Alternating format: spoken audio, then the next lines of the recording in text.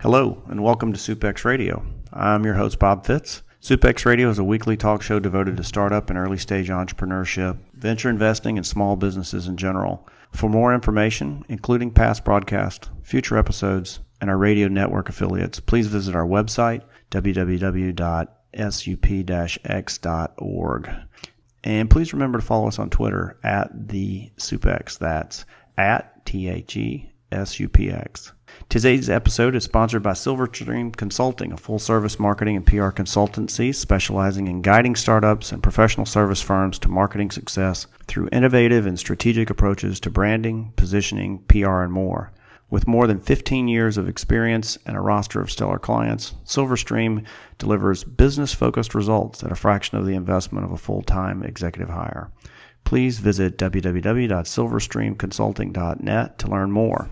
I'd like to say that today's show is focused on helping startups, early-stage companies, and small businesses understand the elements of a proper finance and accounting infrastructure. And our guest, Russell Slappy, the founder, CEO, and managing director of In Perspective, an Orlando, Florida-based CFO outsourced services firm with clients nationwide. Russell, thanks so much for taking the time to be with us today. Thanks for having me on, Bob. Good to hear from you. Good to have you. So we'll talk about a variety of stuff that would be very helpful to our startup audience today. But before we kind of go into that, can you give the audience just a little bit of information about In Perspective? Sure. I founded In Perspective out of Orlando about 16 years ago. And we started with, of course, myself and one or two partners, and we grew it to about 5-6 CFO partners here in Orlando. And about 6 years in, we decided we'd start a Tampa location and office.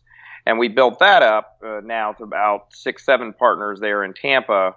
And we are now also in South Florida as well. We have 2 CFO partners and a business development officer in South Florida. So at this point, we're kind of the larger outsourced CFO firm in the state. We have about 15 partners and business development officers on board.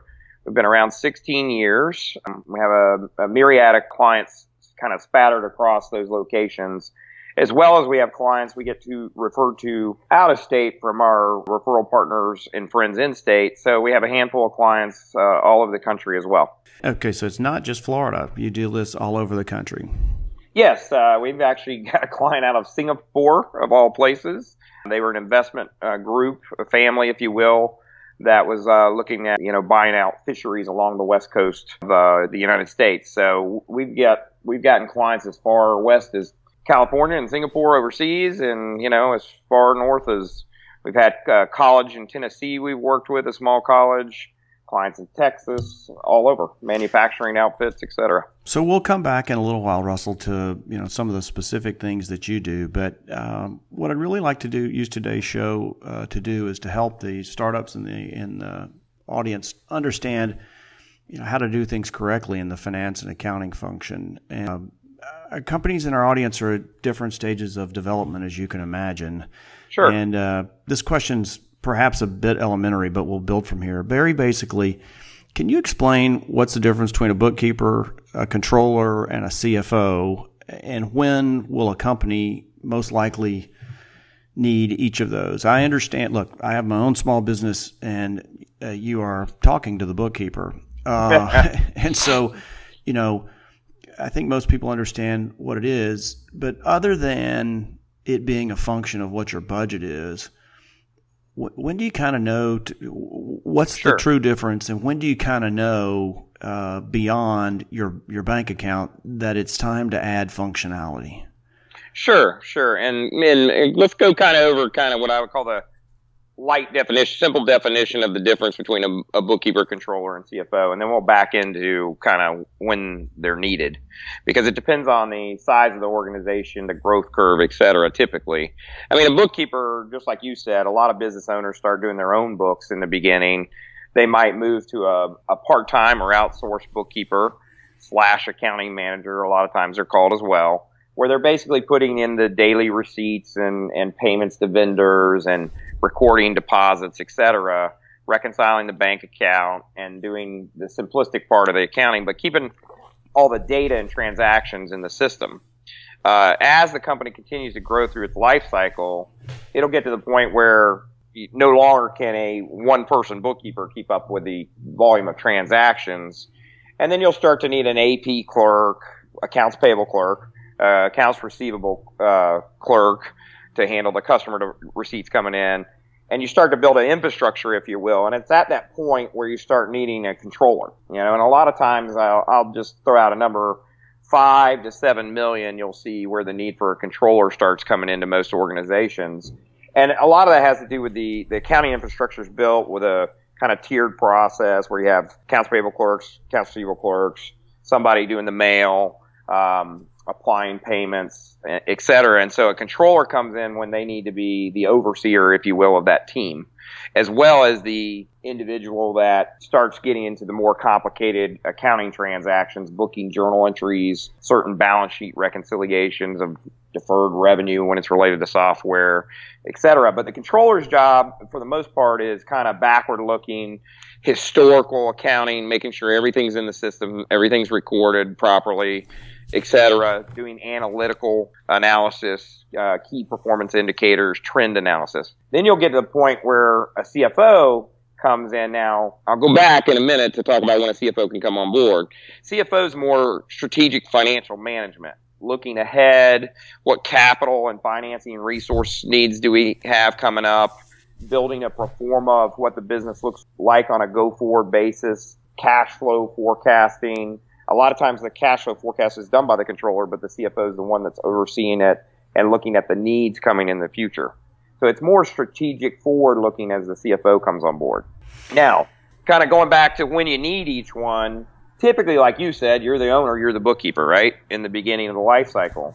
With a lot of these startup organizations, they might have a need for a part-time CFO, which is one of the services we offer, right out of the gate. If they're out raising money, talking to investors, a lot of times we're brought in to help them develop pro formas, set up their chart of accounts with their bookkeeper, business plans, developing those, representing investors at meetings, negotiating the deal, if you will, making sure they're prepared for the due diligence of the investors.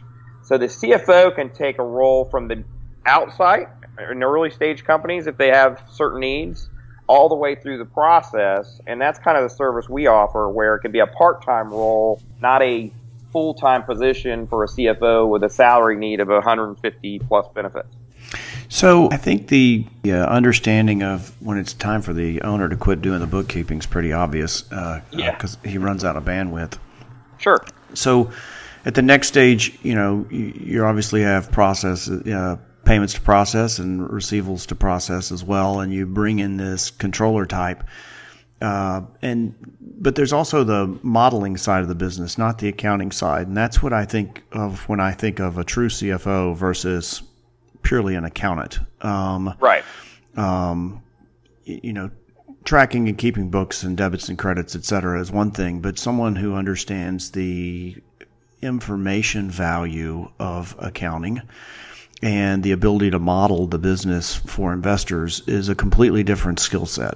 And we also help with that with the startup mode. That's what I was saying. The pro formas is really the modeling, the business modeling. A lot of times you have a business plan with startups when they're going to go, make a presentation to investors.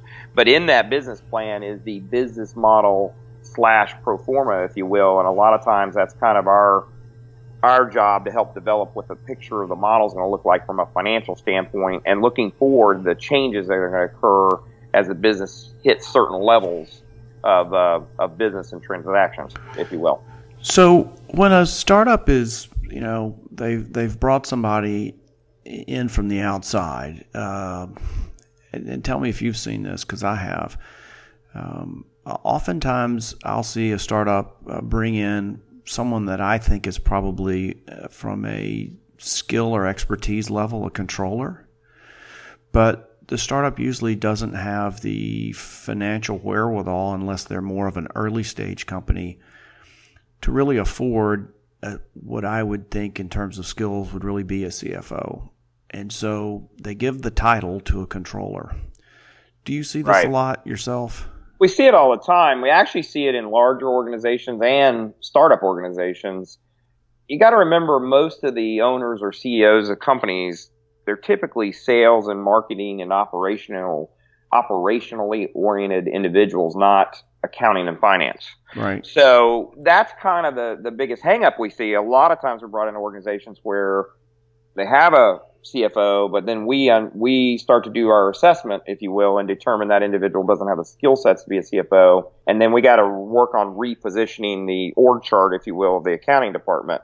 That is a common misnomer, if you will. The titles in accounting is one of the biggest struggles that we always face when we're going into an organization to rebuild the accounting infrastructure and organization.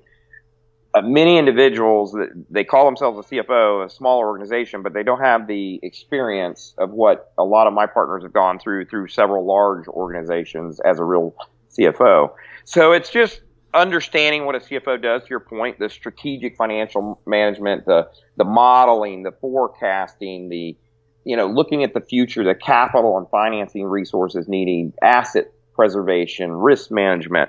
Those are the jobs of the CFO that should be their full-time job. And a lot of startup organizations can't afford somebody at that level, and they quite frankly don't have that many issues out of the gate, if you will. It's very, we have one issue here and one issue there. It's not an everyday issue like a larger corporation that's doing acquisitions every month, for instance. So that's the difference, and you can get a piece of the CFO. It's just a matter of how you structure the engagement. And I think, tell me if you agree with me. So this is just my impression, and I guess the lesson for the CEOs or the COOs or the board chairs that are in the audience thinking about how to scale their early stage company is that it's understandable how the title is given to people in order to round out the overall experience of being in that position when cash compensation is probably not going to be adequate and shares are given, but how much is allocated to the person in that quote unquote CFO role, who knows what that might be. And so the sword cuts both ways on giving out that CFO title. Yes, it can make the overall position more attractive, but at some point you're probably going to need somebody, either a third-party vendor like you, to come in and kind of look over their shoulders, or eventually you're going to outgrow that, and it's going to be tough because you've capped that function there is no higher finance function than CFO. True. So you're not going to hire above them. So I guess this is one of the things that founders and the CEOs of early stage companies need to be aware of, that things are on the fly when you're in a startup, and you got to do what you got to do, and it's tough to think long term. But would you agree that you need to be a little more prudent about how you throw titles out, because 12 months, 18 months down the road, you may have boxed yourself into a situation that had you known better, maybe you shouldn't have. Maybe you should have just had a controller and left it at that. Well, and more to the point, maybe you should have just called it manager of accounting, accounting manager, VP of accounting, which is kind of an open, title. I would beg, accounting manager, but yeah, you're right. We see this problem in every size organization, small to large, where we have to come in, do an assessment of the staff that's on board in the accounting department, and rework those titles a lot of times. And that's not just in smaller organizations, unfortunately, it's in larger too. So it cuts both ways, that sword, so to speak, and it's not good for morale when you have to come in and rework the titles within an infrastructure. So it is a common problem on all size businesses. And it sounds like I hope the audience sees the point here, and that is, it sounds like a minor issue, but it can be a bigger issue 12, 18 months down the road. So, Russell, when a company like yours is asked to come in, and we're really focused on startups and early stage companies, so, say sub $5 million in revenues or small businesses, what are some of the biggest mistakes that you see these companies make when you come in? What are kind of some of the typical messes you sometimes have to clean up? Anyone who's been involved in a startup recognizes that the focus is really on revenue growth. And so expense tracking, expense management, written policies and procedures and stuff like that, it's probably not going to happen. But what do you see? Well, sure. And actually, you hit on one of the biggest ones that I always see, which is not proper accounting for their startup costs. A lot of owners who are in startup mode, they're not collecting all their accounting data and transactions properly. And they're kind of giving away the future tax benefit of that because those costs, of course, are write-offs, under the IRS regs, either in the form of amortization or direct expenses, depending on, some further conversation we're probably going to have in a minute here. But that's probably the biggest one is tracking and accounting for their costs as they're being incurred and making sure they're collecting all that data. And a lot of that's just, educating them on everything that's deductible and needs to be in accounting and setting up a process to collect that data and making sure they're capturing their meals that are for business, their mileage, their travel costs, et cetera. I mean, that's probably one of the larger ones. Secondly, the tax structure that they develop as a startup. Is it a S Corp? Is it a LLC? Is it a partnership? Is it a C Corp? Understanding if they're going to go out to raise capital, that can make a difference. Because most seed and angel investors in the startup world don't want a flow-through entity, if you will. So they don't like partnerships and S corps because they end up with a tax hit if there's a income flowing through with no cash to pay for the taxes. So most of the time in a startup mode or capital raising, the investors want a C corp structure or basically a C corp structure.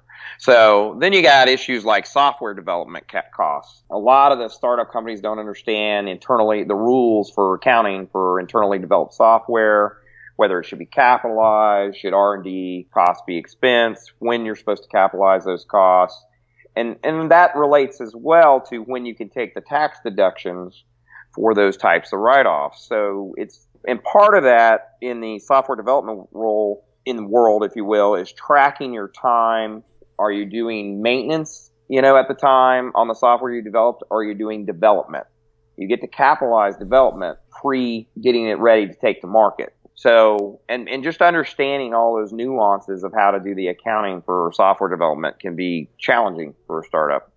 And there's a couple other issues that are important. Cash flow forecasting in the startup mode. Most of the startups, and not to mention some of the larger companies go in, don't have a good, well-developed cash flow forecast tool, helping them understand when they're going to run out of cash based on their burn rate. If they're a software development company, when do they need to go back out to the market to raise more capital, et cetera. And also helping them with their cap table. How are they going to raise capital? How much are they going to give away for the first round, for the A round, for the B round? What are they going to do if they ever have to bring in private equity? And the structure and the amount of equity they're going to give away at each level is very important to understand so they don't get themselves in a position that could hurt them in the future. So, Russell, what's the difference between, let's say I'm a startup and, I've got limited resources and perhaps even limited activity, and I certainly don't have the budget for a CFO. So I'll have a manager of accounting, as you have advised me. But what's the difference between bringing you in and how we work with one another versus, going to a traditional, CPA accounting firm, whether it's a local CPA firm or the regional office of a super regional player, et cetera? Because what I want the startups to understand is what options are out there other than just full-time employment. How do they use organizations like yours for the betterment of their organization? And they keep their fixed cost of having someone on staff, a certain level, but they can come in. How does that work, and how does it work differently than just contracting with a CPA firm? That actually goes to the point of why I started in Perspective CFO. I actually owned an accounting firm years ago, Bob. Oh, okay. And part of the issue was I felt like I couldn't go internal with my clients and really help them with their deeper issues because I was a CPA firm and I had to abide by certain regulations of the accounting board. And so with as a CPA, you're only limited to doing certain engagements. You can do write-up services for a client, which is just merely the bookkeeping role. You can do ad hoc, and then you have compilations, reviews, and audits, which is the final ones in the test service. Compilation, a lower service, gives simple, here's your books regurgitated back to you, but we're not attesting as to whether anything's right. The problem with a CPA firm is they get in a quandary when they don't have specified engagement duties. And so they're always looking for an engagement letter that covers them for insurance purposes because that's how the business works. they have a hard time when they enter into the CFO space, because now you're giving the client strategic financial management advice that could either help or harm their business. And there's no way to adequately protect yourself insurance-wise with those services, and that's where the CPA firms get very risk-averse when they start entering into our services. And so you have to really get involved with the organization, the client, understanding their business. You've got to be able to help them look forward when you're doing those pro formas and the cash flow forecasting. You've got to become part of the management team. Even if it's on a part-time role, you have to really become a partner with that client and understand their business and be one of the management team members. So it's a different service in its nature when you really look deep down into what we're doing. And so, Russell, again, I'm a startup. I realize that I've hired based on my current model and budget, but I probably need some third-party expertise. And I understand, thanks to you, that why CPA firm might not be the best. So when I go to a firm such as yours, how do engagements work? I mean, like, are your hourly rates as much as they are for CPA firms? Do you do project work? How can I leverage a company like yours with, and I'm not paying some partner $500 an hour, but I'm still leveraging your expertise, and I might need you, to help me do the modeling like you just said, or put together my pitch book and work with me on, incorporating the numbers accurately in my forecasting, my cash forecasting, which my investors are going to want to see. I'm going to need more than you just looking at my books and records. I'm going to need you as a financial thinker. How does our engagement work? Right. And I'll back up a little bit. One unique difference between, and this goes to the rate structure between us and a CPA firm, and one of the reasons I stopped building the CPA firm. CPA firm model is a brick and mortar model. They have so many people in the building, in the rent structure, if you will, preparing tax returns, doing write-up services, etc. And the partner level individual at the CPA firm is stuck in that building, if you will, because he has to review all that work being done in order to afford the overhead that's associated with that business model. So he can't afford to go out of the office and meet with clients like we can. We have no fancy offices. We have no secretaries. And by doing that, we've inverted the business model where basically we're virtual CFOs. We have a lot lower overhead structure, allowing us to keep our rate at a reasonable rate for partners with a lot of experience. So we can come in at a hourly model or even a fixed rate weekly or fixed rate monthly model where, the rates are reasonable, similar to a CPA firm on an hourly at the, subpar partner, type rates. I mean, our rates right now in the marketplace are anywhere from $175 to $250 an hour. And I think that we don't even approach some of the higher level rates unless we're doing specific business bankruptcy consulting, for instance, is a specialty. SEC consulting is a specialty. They might have different rates. But I think we come in at a very reasonable price for an organization. And also, you got to remember, you're dealing with very senior financial experts. When we go into an organization, we pretty much have been there, done that. We don't need the ramp-up time that another individual might need. And do you do also like project-based work instead of everything on hourly model? Because, I mean, as you know, I'm sure, having been in the CPA firm, and I know from running businesses, most people hate that model. Yeah. Well, backing up, we do three things. I meant to say this in the beginning when you asked about our services. There's the part-time CFO work we do, the interim CFO work we do, and the project work we do. The part-time CFO model is kind of our forte, our main service. We can be a day a month CFO, a day a week CFO, or even 2 days a week CFO. And of course we spatter those hours. If it's 8 hours, we can spatter across the month, or if it's 32 hours, we can, mix it across the month. When you get into interim CFO services, that's a lot of times when a CFO, cancer, an illness issue, maternity leave issues, a death, CFO left without giving notice. Those are our interim services. Private equity groups hire us when they're doing an acquisition and they're on a hunt for a CFO. We come in and hold down the fort, and that can be, 60, 80 hours a week. Those services are typically on a block rate basis. But then you have the project work we do. When we say project work, we're usually doing project work for much bigger organizations where maybe they did a software implementation and they kind of botched it, and we're having to go help the controllers of, say, I had a client, an insurance client, a large insurance agency. They did a Great Plains implementation. They had 5 subsidiaries. So I had to work with the 5 controllers to help them get everything cleaned up from the software implementation that didn't go over so well, making sure all the balance sheet reconciliations were clean, everything was firing off right in the system, all the setups had been reworked in the, software implementation. So that's kind of what we call project work, as an example. Another one would be, another piece of project work we do is due diligence for M&A transactions. That's a one-time type thing where investment bank hires us, organization needs help, they need more manpower to get through a due diligence process, as is another example. Russell, I have so many more questions to ask you. I might have to have you back for another show, but we've pretty much run out of our allotment. One of the things I wanted to ask you was about QuickBooks Scalable, or are there more elegant solutions that people should be aware of? But unfortunately, we don't have time for the whole answer, so we'll hold that. So, Russell, I think it's been helpful for people to understand that there's other models than full-time hires, and that there are outsourced services firms such as yours that people can bring in on a part-time or interim or project basis, as you explained. Out of curiosity, how do people find In Perspective? What's your website? www.npcfo.com. Pretty simple. Or you can just type in Perspective without the I on the front, as most people would think off the top of their head. Okay, so it's the letter N and then the word perspective.com or npcfo.com. Yes. And then can they call the switchboard and ask for you? Sure. There on our website is all 3 of our location numbers in Orlando, Tampa, and South Florida.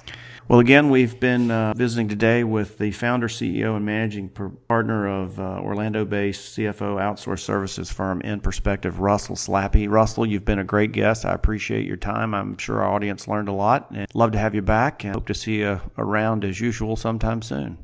Yes, and thanks for having me, Bob. Glad to be a part of it. Thanks you so much, Russell. Take care. Anytime. Thanks.